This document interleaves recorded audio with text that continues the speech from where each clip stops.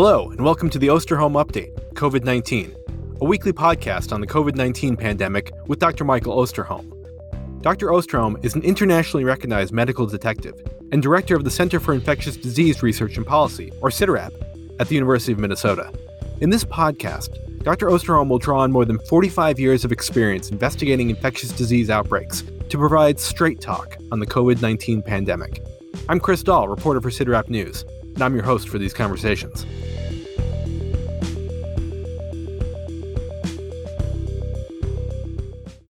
Welcome back, everyone, to another episode of the Osterholm Update podcast. This is the first episode of our new every other week schedule, and we have a lot of news to catch up on as we bring you up to speed on the latest in the COVID-19 pandemic. This week on the podcast, we're going to give you an update on the international spread of COVID-19 and what countries are seeing surges, and take a closer look at the spread of the newest variant of concern. We'll also discuss the declining vaccine rollout in the United States and how it might shape our COVID future, the Biden administration's newly announced global vaccine donation, the ongoing controversy over the origins of SARS-CoV-2, and the issue of immune passports. And we'll debut a new listener question segment called COVID Queries. But first, we'll begin with Dr. Osterholm's opening comments and dedication. Thank you, Chris. It's great to be with everyone again. I'm not sure that you missed out in the last 2 weeks, but I have to say that it surely broke a rhythm for us in terms of thinking about everything you read, everything you see or hear, and how that might be applied to the podcast, and then realizing, oh my, it's actually 10 days away or 7 days away. And so we did have our own different rhythm this past 2 weeks, but it's great to be back with you. We appreciate the fact that you're with us again and hope that this new format works. As I mentioned in a previous podcast, if for some reason there are urgent issues that come up where we believe it's important for you to be informed, we will, in fact, go ahead and record a podcast, even if an abbreviated one, to address that issue. But for now, we'll continue to work with the every other week approach and hope that that works for you and into your life as you can use this information. Let me start out by saying that from a dedication standpoint, each week we think very long and hard about, who should we dedicate this to? It's not just a trivial issue. It's not just, well, we've got to have something. We try to think through who we all are on this podcast family. And this week, it really came to all of us for one reason or another, because it's something in our own personal lives. And what we're dedicating this podcast to are those who are planning for the future. And what do I mean by that? Who is it that's in charge of the family reunion or the class reunion, or how to reopen your church again, or how do your kids get together with other family members from families throughout your neighborhood? Do I take that trip? All of these issues that we've put on hold for the better part of 14 months now are front and center. And if you're anything like me, there is uncertainty as to what do I think or feel? How do I approach this? How much of this is about safety and how much of this is just about my own personal insecurity? If you're feeling a sense of angst about planning, welcome to the crowd. We all are. And so this week I'm dedicating this to all of those planning our future as we try to get back into the next new normal relative to this pandemic issue. Now, I have one last thing I have to address. I know for some of you, this is a pain to have to listen to this. It's the price you pay for being a member of this podcast family. But it is that time after almost 6 months of where we now are close to that summer solstice. And I can't waste this moment to say, oh, wow, the sunlight.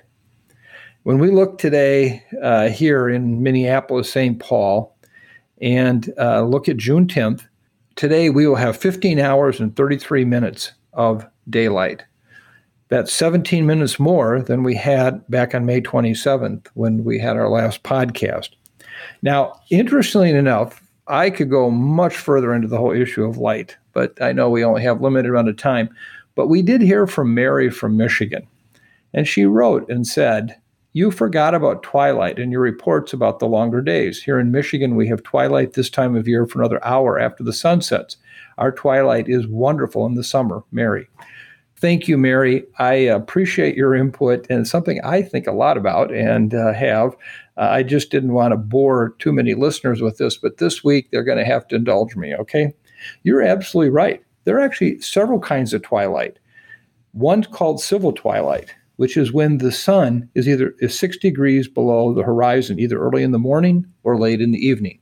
And remember, in the summertime here, that decrease in the horizon is much slower than it is when the sun is in the southwest in the wintertime, and as opposed to the northwest in the summer.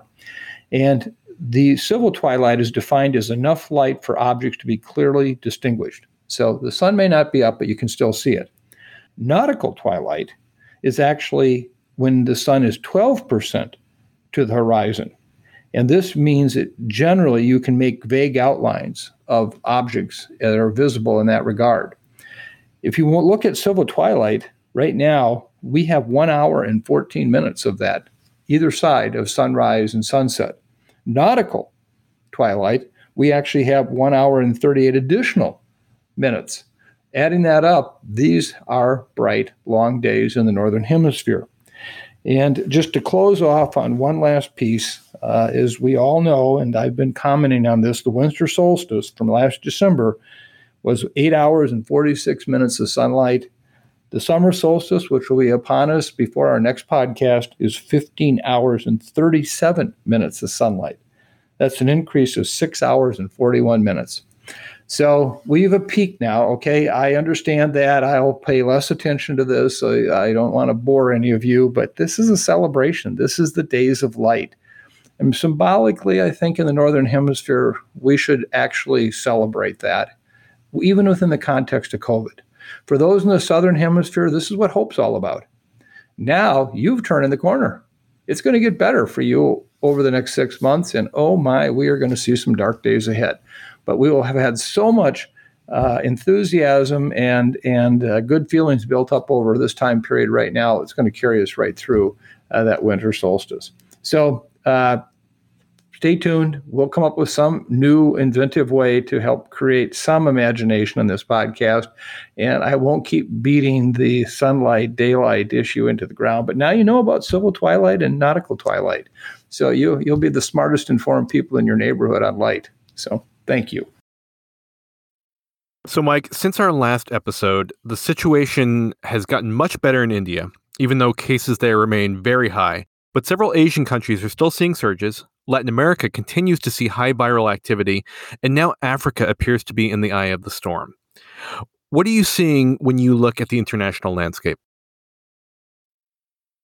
Well, I think that WHO Director General Tedros stated it very well at a press conference this past week when he said that we're seeing a mixed picture around the world and described the current situation as a two-tracked pandemic, with many countries still facing an extremely dangerous situation, while some of those with the highest vaccination rates are starting to talk about ending restrictions.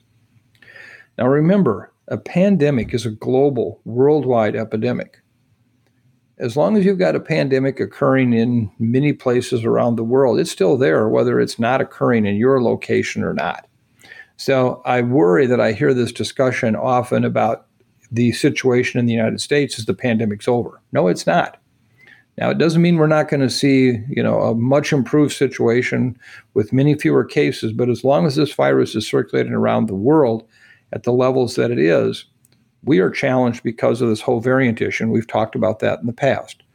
As of this past week, less than 0.5% of the 6.4 billion people living in low and middle income countries have had access to this vaccine. That means a lot of additional infections are going to continue to occur, and as a result of that, more variants are going to come spinning out of those infections, and we don't know exactly what those variants are going to do. So that part we have to keep in mind. It is good news that weekly global cases have continued to decline, with 3.6 million reported the week of May 24th, and now only 3 million reported last week, May 31st. This is the sixth straight week of declining cases after the record high of 5.7 million cases in mid-April.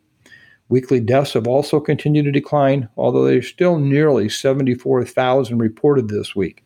This is the fifth straight week of declining deaths overall. However, weekly deaths did increase in the Americas, Africa, and the West Pacific. If we look at major hotspots as we see them right now, clearly Latin America continues to be an area of great concern. We've seen record high cases in the region, with the 7-day average for new daily cases surpassing 150,000 for the first time. So just think about that. As much as we see this mix and match, some places getting better, some places getting worse, right now, not far from us, close to home, Latin America, we're seeing this real challenge. These increasing cases are largely being fueled by continued activity in Brazil and surges in multiple countries such as Argentina, Colombia, Uruguay, and Paraguay. 8 of the world's top 12 countries with the highest number of new daily cases per capita are located in Latin America. That includes Uruguay number 2, Argentina number 3, Colombia number 4, Paraguay number 5, Chile number 6, Costa Rica number 7, Brazil number 10, and Trinidad and Tobago number 11. Chile, a country where COVID deaths just surpassed 30,000, is experiencing another surge in cases and hospitalizations despite 59% of its population having had at least one dose of vaccine and 44% considered fully vaccinated. The uptick has prompted local lockdowns, including many areas of Santiago. The vast majority of individuals vaccinated in the country received the Chinese Sinovac vaccine, which has raised big questions about how effective is it. The Chilean Health Ministry in April indicated the Sinovac was about 67% effective in preventing symptomatic illness, 85% effective in preventing hospitalization, and 80% effective in preventing death greater than 14 days after the second dose. We are still waiting for additional information to see if those numbers are holding up. To give you some sense of what's happening in Chile, the health minister confirmed this past week in a press briefing that there's been a major increase in deaths in the last few days. It has been reported this past week that with over 8,000 daily infections being reported, the intensive care units of Chile are on the verge of collapse. Peru also announced this past week that its overall COVID-19 death toll is nearly 3 times higher than what was officially being reported.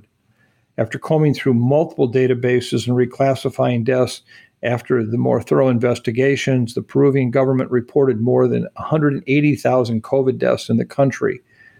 Prior to this report, the official death toll was only at 68,000. If we go to Africa right now, this is the 4th consecutive week of major increasing cases. Countries reporting sharp upticks include South Africa, Uganda, Namibia, and Zambia. The B1617.2, now called Delta by the World Health Organization, has been detected in at least 12 African countries. The B1351, originally seen in South Africa and now called Beta by the WHO, has now been recorded in at least 20 countries and is responsible for a number of the second wave increases. And 29 African countries have reported cases of B117, or now what is called Alpha. According to the WHO's latest weekly bulletin on Africa, the continent has only enough vaccine to cover about 1% of its total population, highlighting what was described by the WHO as a shocking imbalance in the global distribution of vaccines. Moving to Asia and the Middle East, the average number of daily cases in the region is now down to 200,000 cases per day after having reached 500,000 cases per day in late April. The majority of the region's cases continue to be reported from India. Cases in India are continuing to decline after the country experienced that record-setting wave.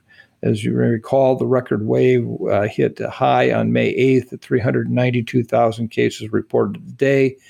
And now the 7-day moving average per day is down to 118,000 cases reported per day. Confirmed deaths in India are also declining, although the country still leads the world in the daily average number of deaths reported. About 1 out of every 4 deaths in the world right now are still being reported from India as one of those lagging indicator issues. Other hard-hit countries in the region, such as Nepal and Bahrain are also reporting declining cases, though the overall rate there remains relatively high and somewhat stable. Other countries in the region, including Malaysia, Mongolia, Taiwan, and Vietnam, are still being challenged by notable surges. And although many of these countries have been highly successful in limiting COVID activity for most of the pandemic, they are struggling right now to obtain adequate supplies of vaccine to address their current outbreak situations. If we look at Europe as a whole, nearly every country in Europe is reporting declining COVID activity. The one exception to this trend that's worth keeping an eye on is the UK.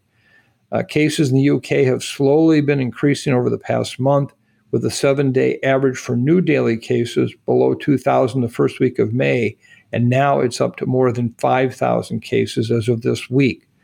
The uptick in cases is being attributed to the rapid rise of Delta, that B.1.617.2 variant, which has now replaced B.1.1.7 or Alpha as the dominant variant circulating in the country. On Monday, the UK's health minister reported that Delta is at least 40% more infectious than was the B.1.1.7. This particular virus, as you know, the B.1.1.7 was considered to be 50 to 100% more infectious than previous strains. So you can see how significant this issue with Delta is. According to the Financial Times, Northwest England, where Delta established itself early on, is now reporting a clear and substantial uptick in hospitalizations. The increase is being driven largely by younger adults, among whom admissions are climbing at the same rate as they did last September. Fortunately, hospitalization rates for 65 years and older individuals in the region are continuing to decline, and really a direct response to the double vaccination. Deaths in the UK remain low, with the 7-day average of new daily deaths as of 8 as of June 7th. UK vaccinations are continuing, with 60% of the population receiving at least one dose. 42% are fully vaccinated, as I mentioned before, including 90% of Brits aged 65 years of age and older. UK officials are keeping a close eye on the latest data as the June 21st approaches, which is when they plan to remove all remaining COVID restrictions. Officials are currently discussing a delay in that current reopening plan per what might be happening with the Delta variant.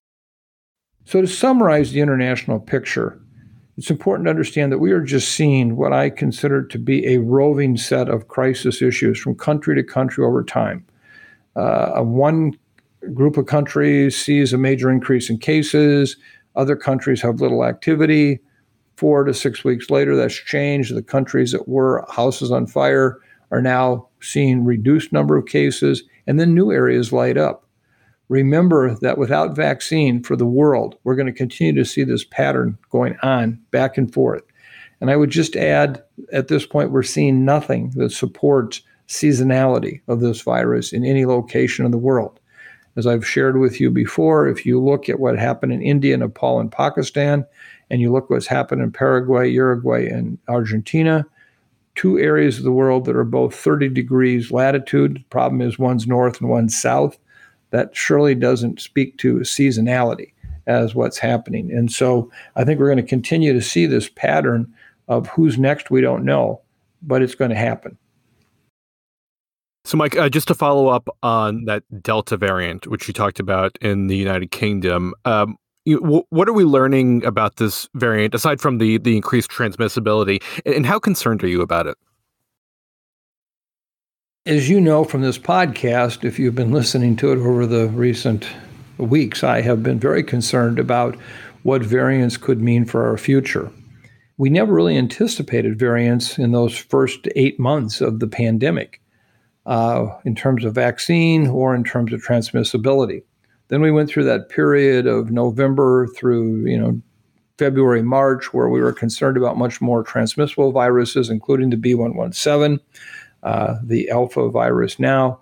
And of course, as every listener on this podcast knows, I, for one, can't explain what happened in April in the United States in terms of B.1.1.7 arriving, just as we thought it would from Europe, watching what had happened in Europe with the great increase in cases due to the more infectious B.1.1.7. And in the U.S., other than Michigan and Minnesota, there was actually only a very limited increased number of cases.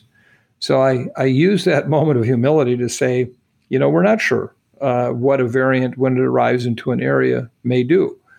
But again, the Delta variant, this B1617.2, has demonstrated itself to be a really bad actor in Europe and in India. It is, one, much more infectious. As I've just pointed out earlier, the Brits now think it's at least 60% more infectious, at the very least, over that of B117. We know that it surely has had an impact on the effectiveness of the vaccines, as I just mentioned before. If we look at studies where people have had 2 doses of a vaccine, such as the Pfizer vaccine, it's still 88% effective against that strain. However, if you've only had 1 dose, both the AstraZeneca and the Pfizer vaccines are only 33% effective against symptomatic disease from Delta. So the question we have to ask ourselves, what's the next variant to come?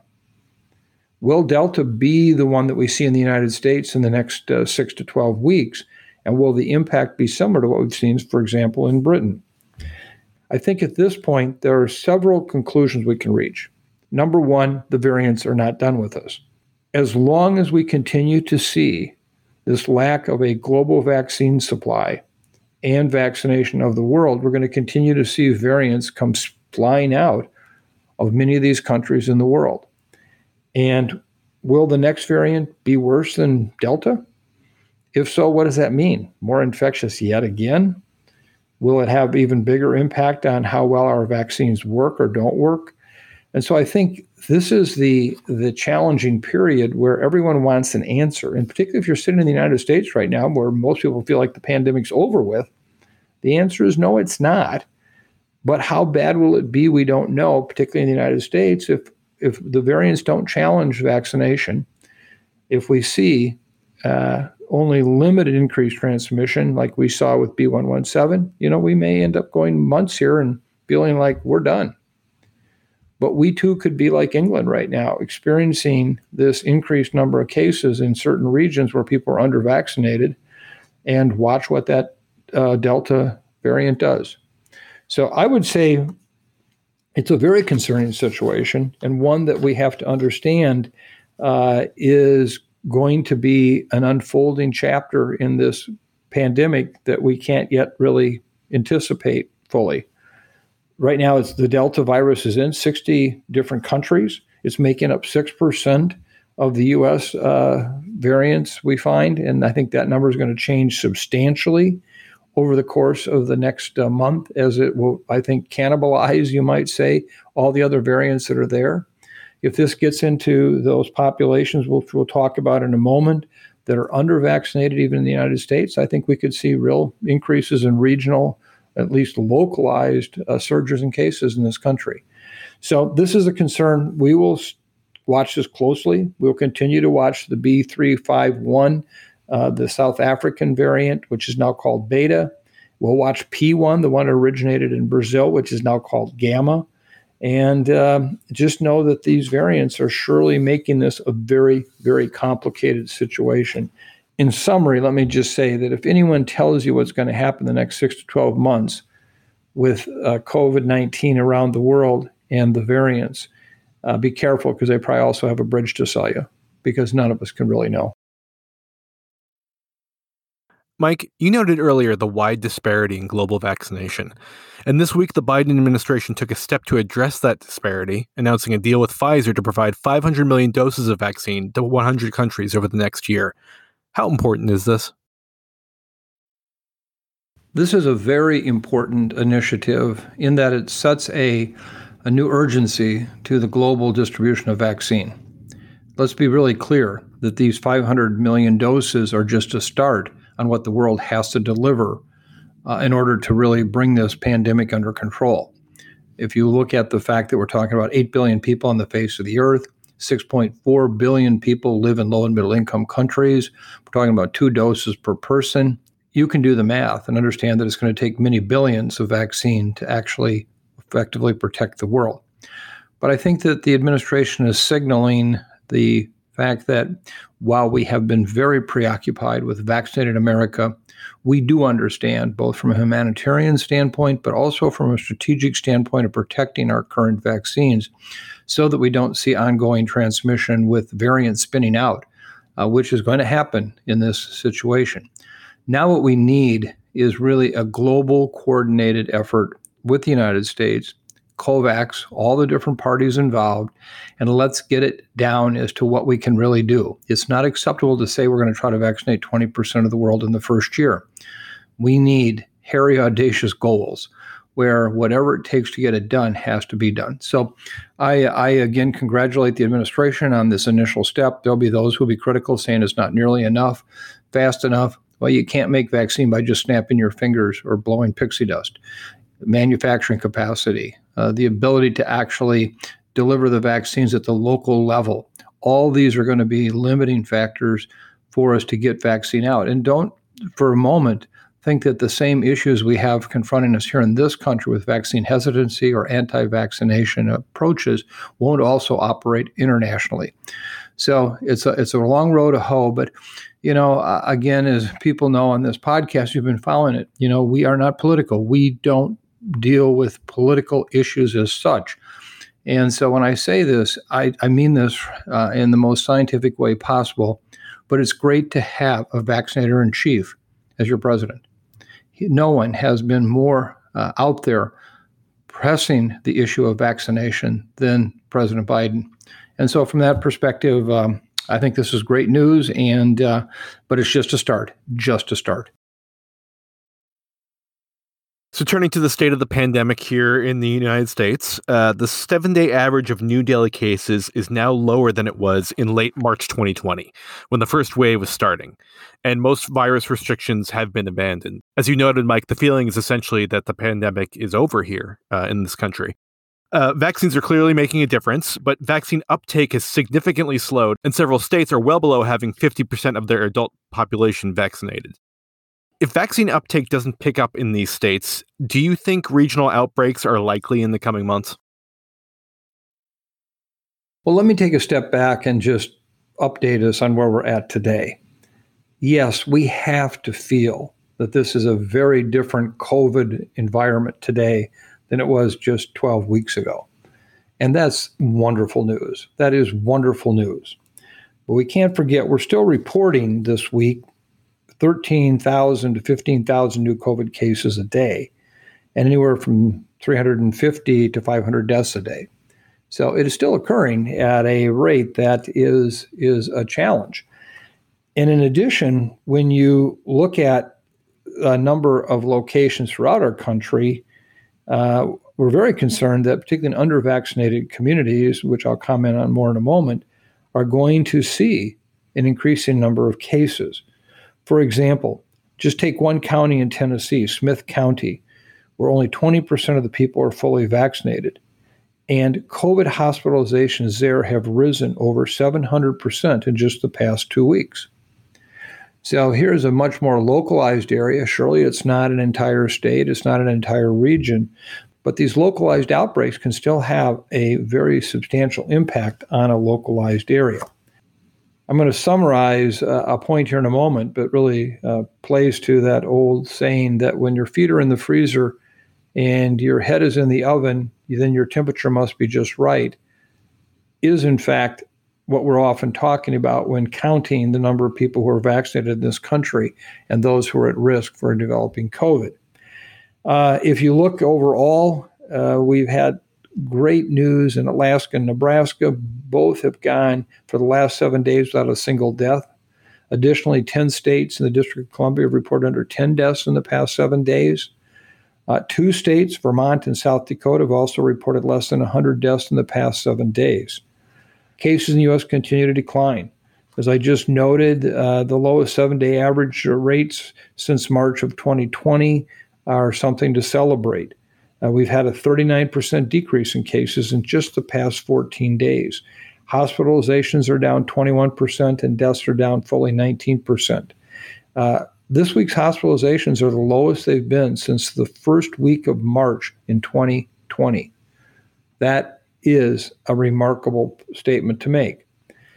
We now know that 5 states in the District of Columbia have seen 14-day case averages increase, however. These states are Alabama with a 47% increase, Nevada 36% increase, Louisiana with a 26% increase, the District of Columbia 23%, Montana 11%, and Wyoming 9%. Well, why does that matter? What's going on here? Well, when you look at vaccination, we have to acknowledge it's playing a very, very important role in driving case numbers down. But it's not the whole story. This is my moment of humility. Again, I can't understand and explain to you why some areas in this country, which have very low levels of COVID-19 vaccinations, aren't seeing more cases.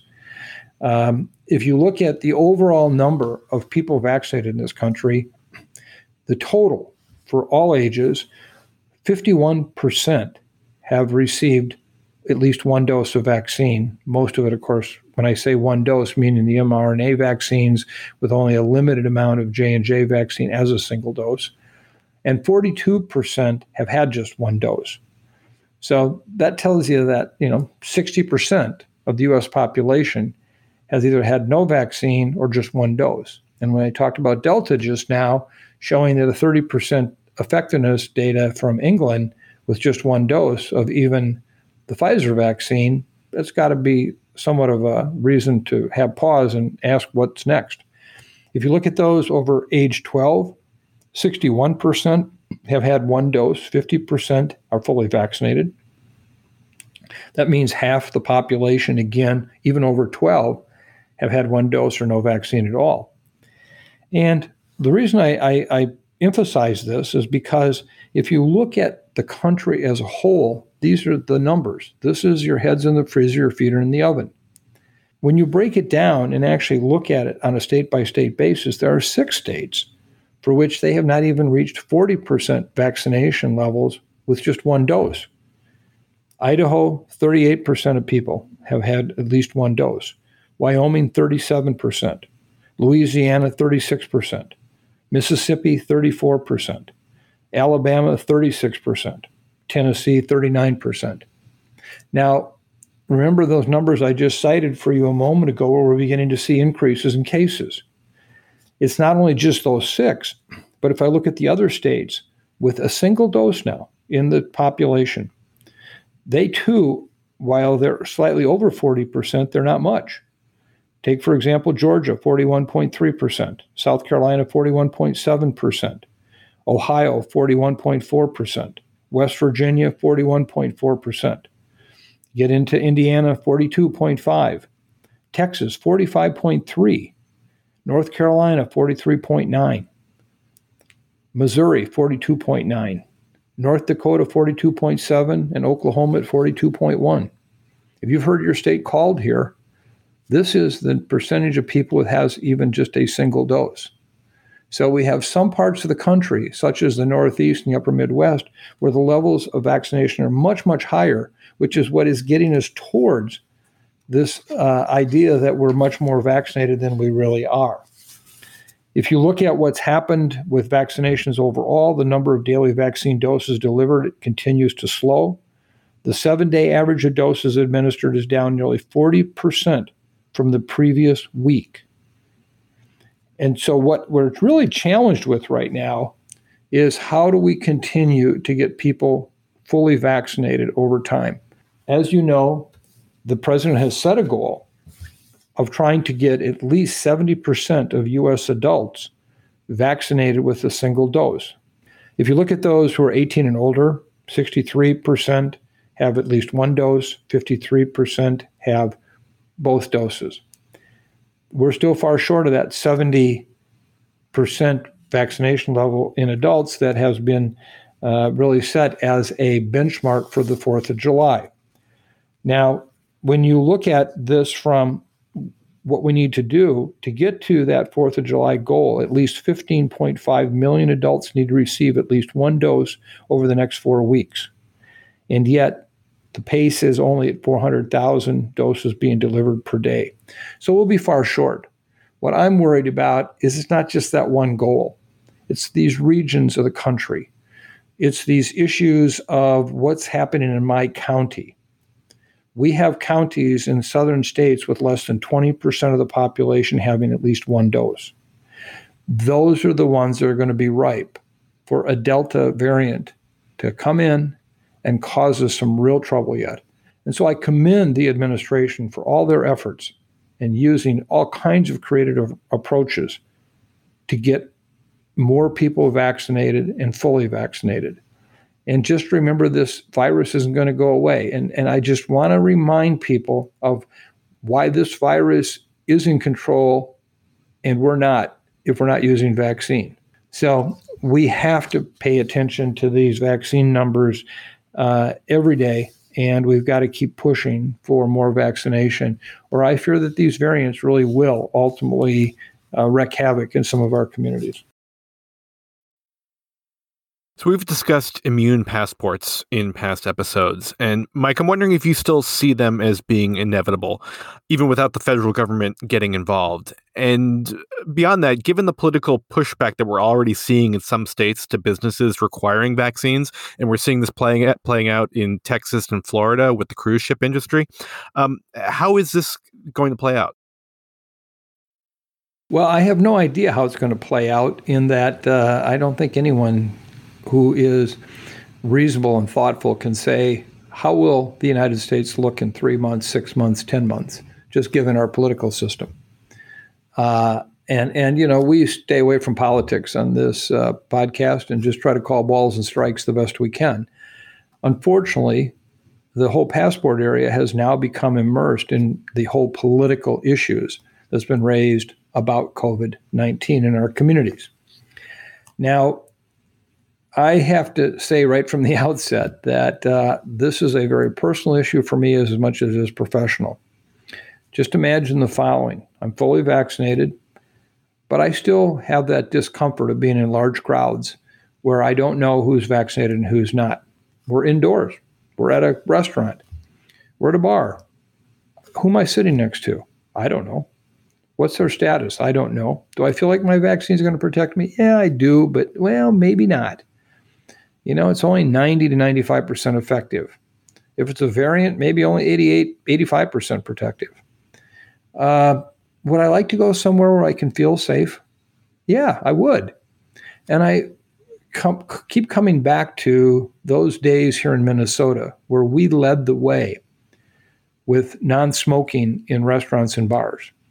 Our Clean Indoor Air Act in the mid-'70s was the icebreaker that started the whole movement of non-smoking public locations. And at first, the bars and restaurant owners came back and said, oh my, this is going to do us in. You know, these patrons won't come back here if they can't smoke. What they forgot is that 30 to 35% of the people that smoked, they weren't the same 65 to 70% of the people who didn't smoke, who wanted to go to a smoke-free environment. And business actually picked up, didn't decrease. Well, I can tell you personally from many conversations, if I had a way to verify that I was vaccinated and my friends and colleagues and people I don't know were vaccinated, and they were at a public venue where admission was allowed only for those who were vaccinated, you know what? I couldn't wait to go there. I'd pay a premium price. Now, is that a violation of someone else's rights? No, we're not saying, you know, you can't go to restaurants or bars, but in these, I want to go where I feel safe. No one, I think, would disagree if this person had drug-resistant TB that we wouldn't want them in that bar or restaurant. Well, why would we want them in there if they may be infected with COVID-19 virus? So I think you're going to see the market-driven factors start to play out here in the near term, where you now have governors of states like Florida and Texas who say, you know, to the cruise line industry, you want all the people on your ships to be vaccinated. You want all the workers to be vaccinated. It's not going to happen in our state. We're going to prohibit you from doing that. Why would you do that? No one is denying someone a opportunity to go and do whatever they want. They just can't go in that cruise ship if they in fact aren't vaccinated. And so I think that you know, the fact that Texas is now just put in place a bill that the governor signed this week that not only prohibits the use of knowing your vaccine status, but that in fact it puts your company in jeopardy of it getting any state contracts or doing any business with the state. It's just punitive. And what we've done again is made this somehow personal rights issues. I think you will see, just as we've seen with the Excelsior Pass issue in New York. Some of you are familiar with this. The Excelsior Pass was basically an initiative where New York residents could provide, in this case, IBM, as a company who is also, from a contractual standpoint, obligated to maintain your confidentiality. It provides them with a information on your vaccine status, which then would actually develop a card or a mobile device information site, which would include the personal details like your age, your driver's license number, and other health records that could be scanned for only the presence of vaccination. Don't say that this isn't happening. I mean, I gave away my eyeball screen and my fingerprints to a private company so I could get on and off a plane quicker. This has happened. We do this, okay? And right now, roughly 2 million New Yorkers have downloaded the pass as of this past week. That was up from just 1.1 million 2 weeks ago. And we know that tens of thousands of people who want passes have been unable to download them because of some technical delays. So this is, I think, going to take off even more. And I do think that ultimately more and more people are going to say, I want this. I want to go to a place where I can feel confident that we're all protected. And, people who say this is a violation of privacy, it's not. It's voluntary. You don't have to do it. But then you don't also go to that restaurant or that bar or that particular theater venue or wherever. And I think we need to have much, much more discussion about this. What are the confidentiality issues? Again, I remind people, clear the eyeball screen, the fingerprint issue. What constitutes discrimination where people who don't have a mobile phone, which is very few people today, what other kinds of forms of information can they use or provide to a vendor that would verify their vaccination and allow them to carry that with them? So I think you're going to see many, many more broad uses of passports coming up in the near term. And, I hope we don't get fully bogged down into the politics of this in a way that prohibits its potential very positive use. I find it unbelievable that the governor of Florida would say to the cruise line industry, you're not going to sail from Florida if you're going to make people get vaccinated to be on your cruise ships. I think incredibly irresponsible activity on the part of the cruise ships. And are Florida really prepared to lose that business? Is that how far we're going to take the politics of this? So stay tuned. Passports, I think, are going to have a future. I look forward to them. I'm willing to participate. I hope many others are. And if you're not willing to participate, that's fine. That's your choice. But just know then that you may not have access to some venues that are going to be places where people will feel the confidence of being with like people. We're all vaccinated. We care. Another issue that we've touched on throughout this podcast is the debate over the origins of the SARS-CoV-2 virus. But the debate has become much more heated in recent weeks. There's clearly growing openness to the idea that the virus could have leaked from a laboratory in China. But has any new evidence been presented? And also, Mike, I'm wondering if you can explain for listeners the role that gain-of-function research plays in this whole controversy. Well, if I were to summarize this answer based on new information, I'd be done right now. That's it. We're done. But as you and I both know, that's not where we're at.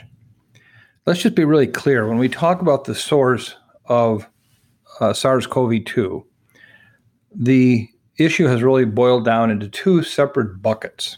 One, is this a man-made virus?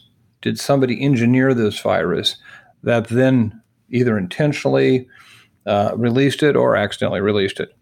Or is this a lab leak versus a natural animal spillover source, meaning that it's the virus that emerged in the animals, but how did it get out? And those are two separate issues. Just to come at this from kind of a realistic standpoint, what's happened over the course of the past several weeks has been what I would call the weaponizing of words and targeting of individuals. It's not really been about new information. I think there's been some rather sloppy journalism that has contributed to this. In some cases, I think it's been malicious. I don't need to go further than that. You all know what I'm talking about and what's happened here. But let's just stick to the facts as we know them and see what happens. And understand, I have a bias here. I can't help it. I've spent my career dealing with this issue.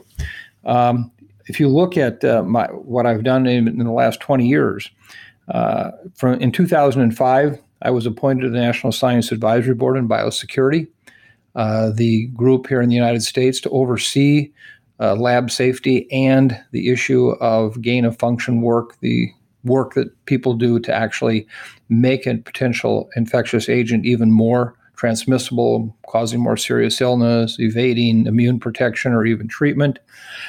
And in that experience in SAVB from 2005 until 2014, I was at the center of the debate in 2012 about the research that was attempting to make H5N1 avian influenza virus readily transmitted between mammals, in this case ferrets, with the idea of trying to look at it from the standpoint of what changes occurred to make it mammalian transmissible that then therefore could be interpreted in the field if we started to see the virus genetic changes looking more like this mammalian transmitted virus. I raised major concerns along with a small group of us on the NSABB about the lab safety. What if that got out? So from that standpoint, I've been very involved. In 2002, as some of you know, I was actually spending half of my time as a special assistant to Secretary Tommy Thompson, and the other half here at the University of Minnesota. And one of the areas that I worked a lot in was a newly established federal select agent program, looking at lab safety and how to monitor what was happening in our labs, as well as how can we improve on the safety of those issues. And that was a program that I helped stand up actually at the CDC. And then, interestingly, in my 2017 book, Deadliest Enemies, with my co-author Mark Olshaker, we detail, page 121, the scenario that has always left such a major impression with me, and that is, where did the 1977 H1N1 influenza virus come from? Remember, when influenza viruses have caused pandemics prior to that, once the pandemic began, that new virus became the dominant virus. The other previous virus disappeared. We assume that's what happened in 1918. We saw that happen in 1957 when H2N2 came along. H1N1 disappeared. Then in 1968, when H3N2 came along, H2N2 disappeared. And then lo and behold, all of a sudden, in 1977, both H1N1 and H3N2 were there, and H1N1 came out of nowhere. And when you go back and look at it from a genetic perspective, it was almost the same virus that we last saw in 1957 with very little change. If that virus hadn't been sitting in a freezer for all those years, it would have changed substantially. Well, to make a long story short, and I described this in the book, what happened was the Russians were actually working on influenza virus vaccines in far eastern Russia, right on the Chinese border, which is, by the way, where this virus first emerged and was found. In fact, in 1977, they actually requested from the United States the 1976 swine flu isolate that had been isolated from the soldiers at Fort Dix, New Jersey, so that they could work with it as part of this vaccine work that they were doing. Well, once that virus basically got into the public in eastern Russia in 1977, it spread quickly around the world. Literally, in a sense, a type of pandemic of its own. I have no doubt that this was either a leak, an accidental release of the virus, or they released it with the idea that they were doing their influenza vaccine work and that it wouldn't spread. So that just shows you that a virus can get out of a lab or in the work in the lab and cause this kind of situation. So I come at this from that perspective. Some will say, well, you're so biased, you're automatically going to think everything's a lab leak. Well, let me just take a step back and say, what's happened here? Well, the first real document that has been raised over and over again as a challenge was published on March 7th of 2020 in The Lancet by a number of distinguished researchers, scientists of, international respect. And the title of the article was Statement in Support of the Scientists, Public Health Professionals, Medical Professionals of China Combating COVID-19. What this article was addressing was the underlying suggestion out there that this virus may have originated from China as a man-made virus. And what they basically said in the article is we stand together to strongly condemn conspiracy theories suggesting that COVID-19 does not have a natural origin. And all the data up to that point in March actually supported that this, in fact, was a naturally occurring coronavirus that had gone through evolutionary pressures in the animal kingdom. Well, not much happened over the course of the next year. Part of it was the fact that the Trump administration so strongly indicated that this likely was released by the Chinese, if not intentionally, it was an accident, and that it might be man-made, the China virus, as they call it. I saw many of my scientific colleagues who at that point felt that any kind of statement suggesting a leak might be possible basically resisted doing that because of fear that they would somehow then be brought into the Trump world of where it clearly was a conspiracy theory concept. Now, I waded into it, as you know, in this podcast, I wade into things sometimes that people have to ask, why would I ever do that? And I've been very nuanced the entire time. I've said, you know what? Of all the data I see, we don't know where it came from. It could be a lab leak of a virus that was originated from the animal kingdom, or it is, in fact, a direct spillover. I don't know. Well, now fast forward. In the last 3 months, there has been this intensive effort to show, one, that this was a man-made virus, and two, that in fact China was responsible for intentionally releasing it, or at least an accidental release in the lab that they could have controlled. And I think this is where the story starts to get really unfortunate, in that so much misinformation came around. Well, let me give you just a sense of what we might want to think about in concern with regard to the laboratory leaks, just to give you a better sense. I think most of the public's unaware of this. From 2006 through 2013, labs in the United States notified the federal regulators at the CDC and the USDA of about 1,500 incidents with select agent pathogens. In more than 800 cases, workers received medical treatment or evaluation. So again, a select agent pathogen is one that we'd be worried about might be weaponized or used somehow against others. 15 people contracted laboratory-acquired infections, and there were 3 unintended infections of animals. Remember, this is right here in the United States. Okay, this is here under our watchful eye. To move the story forward, let's look now at 2015 through 2019. U.S. laboratories reported more than 450 such accidents during that same time, while experimenting with some of the world's most dangerous germs. And again, these issues range from animal bites to needle sticks to failures of safety equipment and mistakes that resulted in infectious particles becoming airborne inside of labs. So this is the United States. In nearly all the reported cases, the regulators deemed that the breach is serious enough to put workers at risk of becoming infected. More than 660 U.S. scientists and other lab workers involved in the incidents underwent medical assessment or treatment with preventive medications. Again, this is the United States where this is happening. So we shouldn't be surprised that lab accidents may happen in other countries. And a number of these lab accidents happened at really prestigious labs, including the Centers for Disease Control Laboratories. So given that, could this not have been a lab leak?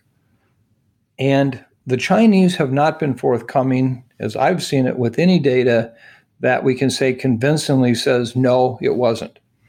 We have heard that there are studies done on all the workers that were in those labs at the time of 2019 with blood samples drawn. Nobody was infected or evidence in blood samples that they actually had been infected, even asymptomatically.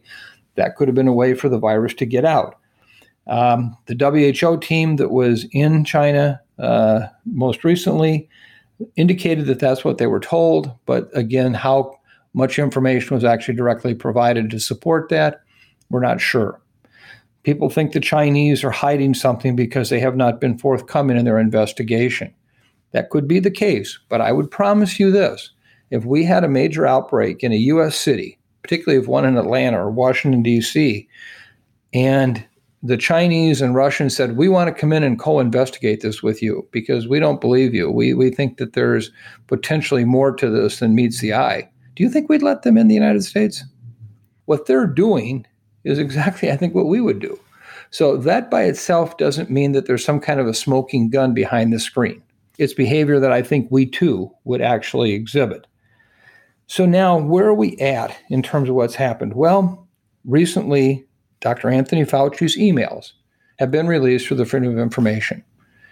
This was the start of what I consider to be a concerted effort to discredit Tony and the administration in saying that this was NIH-sponsored research that was gain of function, where people were intentionally ginning up these viruses, and they got out. Well, if you read the entire email exchanges, that's just not true.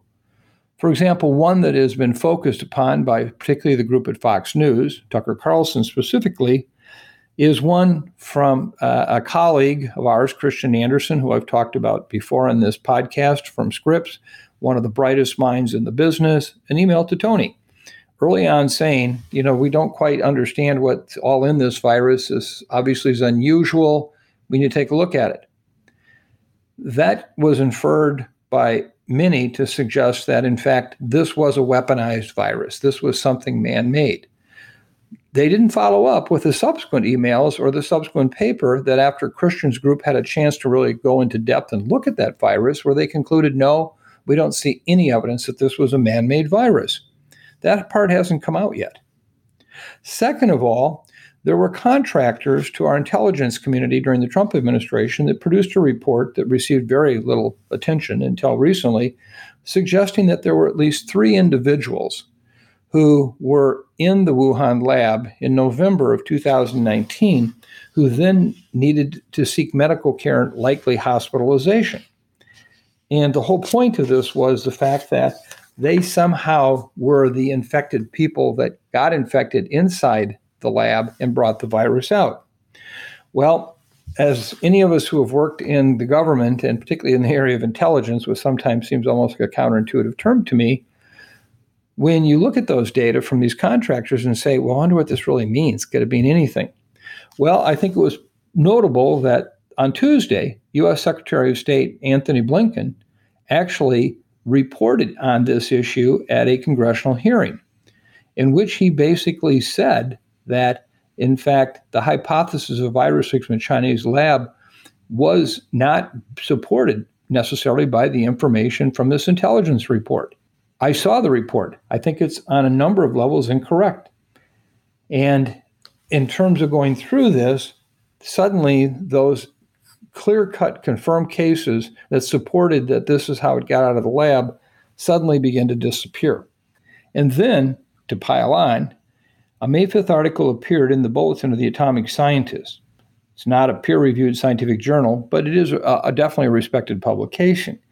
This article was written by science writer Nicholas Wade, and it has now become one of the most often cited pieces in support of the laboratory leak hypothesis. He interviewed Dr. David Baltimore. Dr. Baltimore said in that article, a feature of the virus's genome, known as the furin cleavage site, was a smoking gun for the origin of the virus.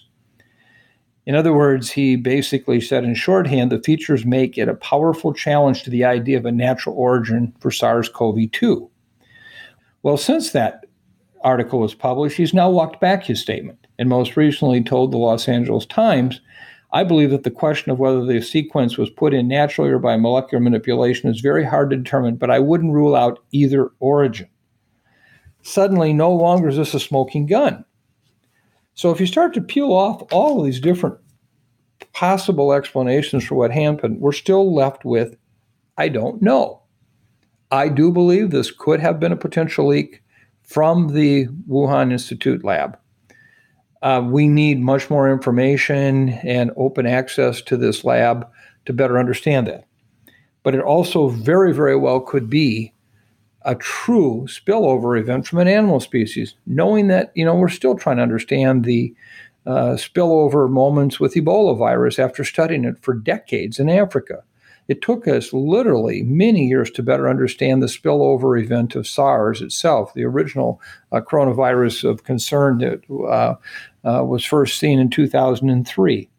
And also, we have to understand the conditions by which this virus might have emerged in a metropolitan area. Some people will say it's a coincidence. It was in Wuhan near the lab, therefore they have to be related.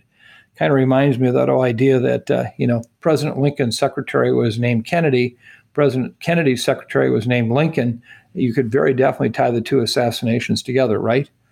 Well, let me just pose the following. If you know anything about Wuhan, it is located in a relatively limited area of China, in the Hubei province, for which it's about 71,000 square miles. 60 million people live there. In comparison, if you just look at the Northeast United States, that's 162,000 square miles, for which there's only 55 million people that live there. To get food to the people of the Hubei province, we know that meat, produce, etc., is trucked in from long, long distances away. Also, Wuhan happens to be the transportation hub of all of China. All the fast trains, airplanes, all of that goes through Wuhan to get from Beijing to Shanghai to Hong Kong and all other cities.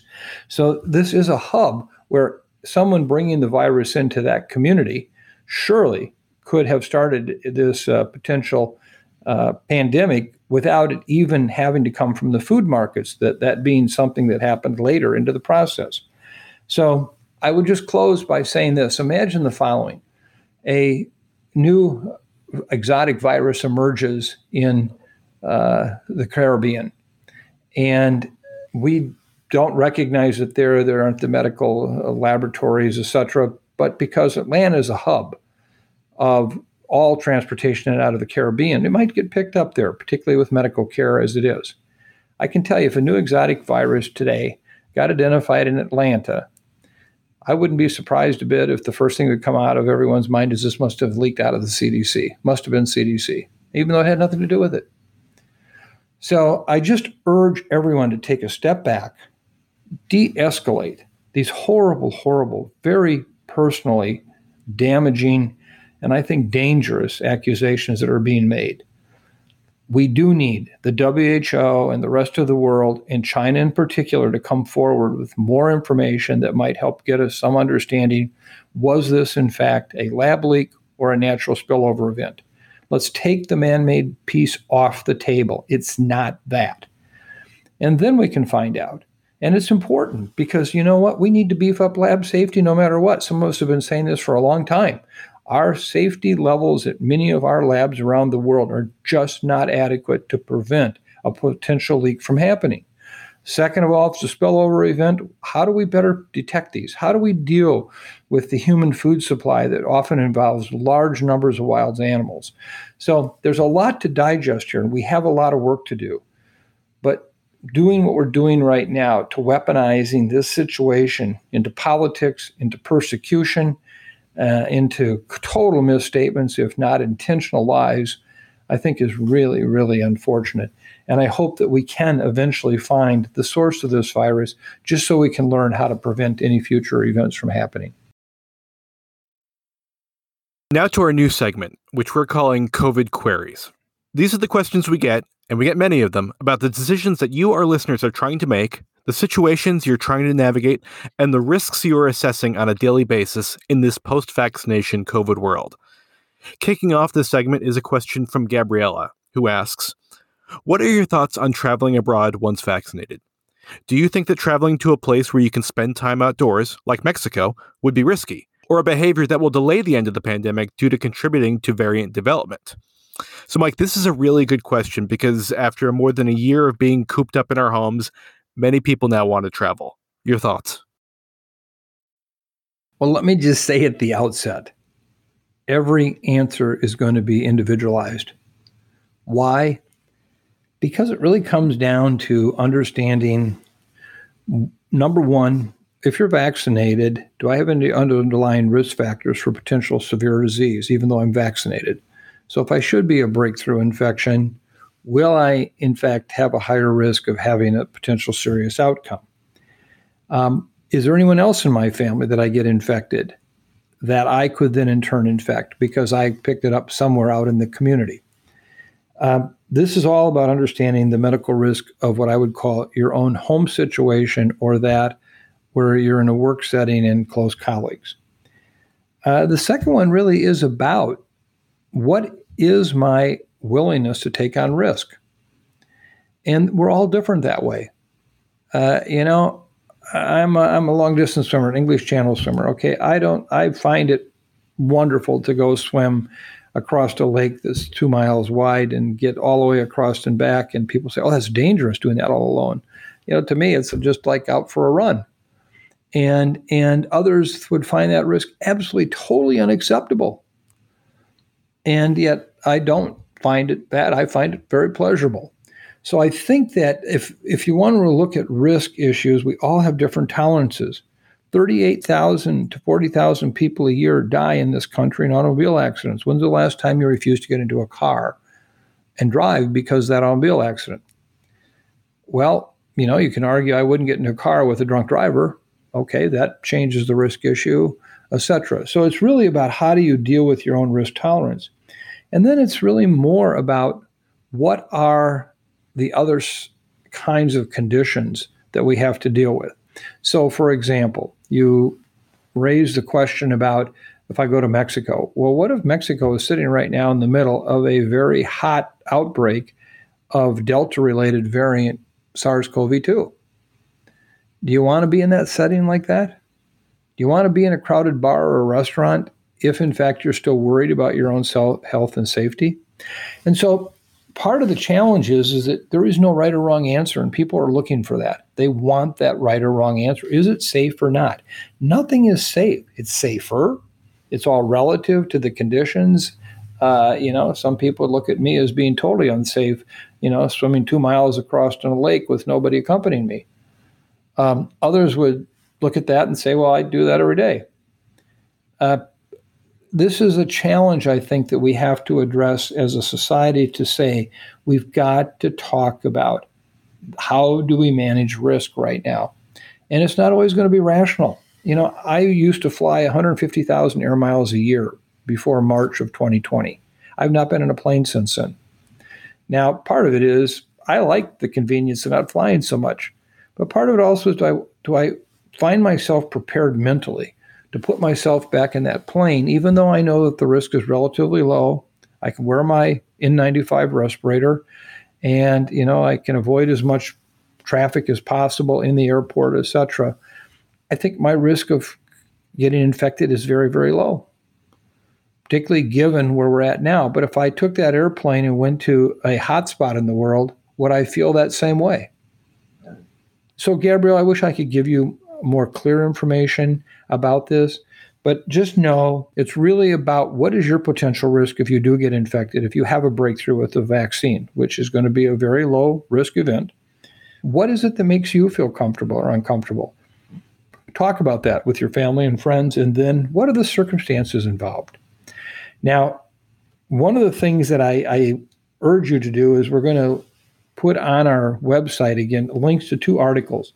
One by Dr. Lena Wynn, which was in the Washington Post back last April, and one by Dr. Aaron Carroll, which was in the New York Times this past week, all discussing this issue of how do you make your pandemic-related decisions and how do you internalize the information.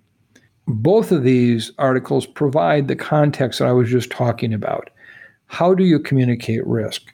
What did you consider to be something that is too risky for you or too risky for your family, and why? And then from there, make that decision. The most important message I can leave you with today is there is no right or wrong answer. It's up to what you feel you can do today and how you can feel comfortable about it.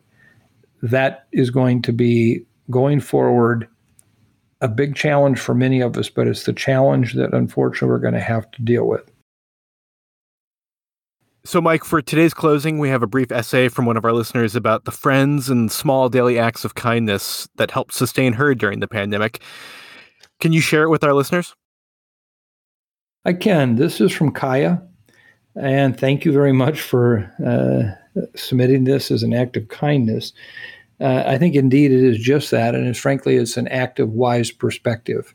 Kaya wrote an essay and submitted it to us, and she sent it under the following cover. She said, "I wrote this essay on the day I hit the 2-week mark after my second dose of the vaccine, and I realized I was fully vaccinated. Hitting that milestone gave me the pause I needed to breathe and caused me to look back and reflect on how I survived the pandemic year. Besides my wonderful husband and my 2 sweet boys, it was my 3 closest friends and fellow moms that got me through. While there was no single grand act of kindness between us, we gave each other hundreds of small kindnesses, and those were what allowed us to survive parenting in a pandemic and cope with our fears and frustrations with this country, our society, and the world. This is dedicated to them." Kaya's A Year at Sea. For Jill, Merid, and Tricia, my life preservers. The beginning of the pandemic was like getting dropped from a helicopter into the ocean. Disorienting, terrifying. It was hard to breathe from the shock. We knew we needed to get back to shore, but we couldn't see it. So we didn't know how far we had to go, or how much energy to expend or save on a given day. The end of the pandemic is like wading out of the ocean. Sometimes it seems like we're back on solid ground, and then the next thing we know, we realize we stood in the wet sand too long and our feet are sinking in. The ground was not as solid as we thought. Or we wake up to find the water is somehow back up to our knees and the shore is far away again. One day soon we're going to look around and the sand under our feet will be dry. We'll turn to look over our shoulder and the edge of the surf will be far behind us. And we will wonder if it really was as scary as we remember, being dropped in the ocean. Were there really people who had insisted we were not in danger of drowning? Who were those people? We haven't kept in touch. There will be tangible clues that it was not just a dream, though. A mask forgotten in the pocket of a coat, an expired bottle of hand sanitizer that rolled under the seat in the car and got stuck, an ice pack at the bottom of the freezer from when groceries were delivered, a pair of kids' blue light glasses relegated to the costume trunk, a wine glass at the back of a cabinet that your friend had emblazoned with the words, "Because Distance Learning."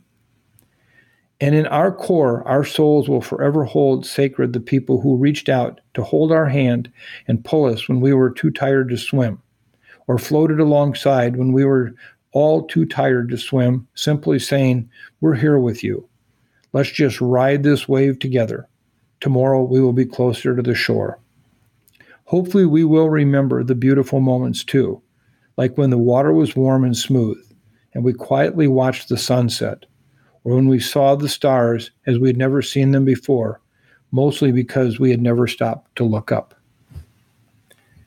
Thank you, Kaya, for this incredibly beautiful piece, and I hope every one of us goes back and listens to this again and just appreciate the beauty of Kaya's words. This is where we're at today. This is how we need to move forward, is we need to understand what it means to have been in a year at sea. And so I thank you for that. And thanks again to all of you who have spent time with us on this podcast. Again, I used a lot of numbers. These are not real just numbers. They're people. They're our brothers and sisters, our mothers and our fathers, our friends and colleagues. And we can't forget what we've been through.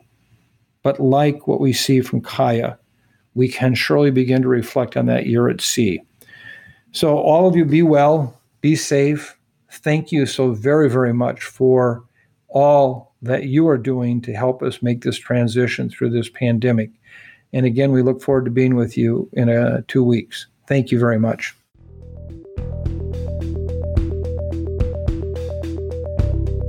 Thanks for listening to this week's episode of the Osterholm Update.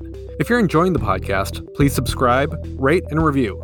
And be sure to keep up with the latest COVID-19 news by visiting our website, cidrap.umn.edu. The Osterholm Update is produced by Maya Peters, Corey Anderson, and Angela Ulrich.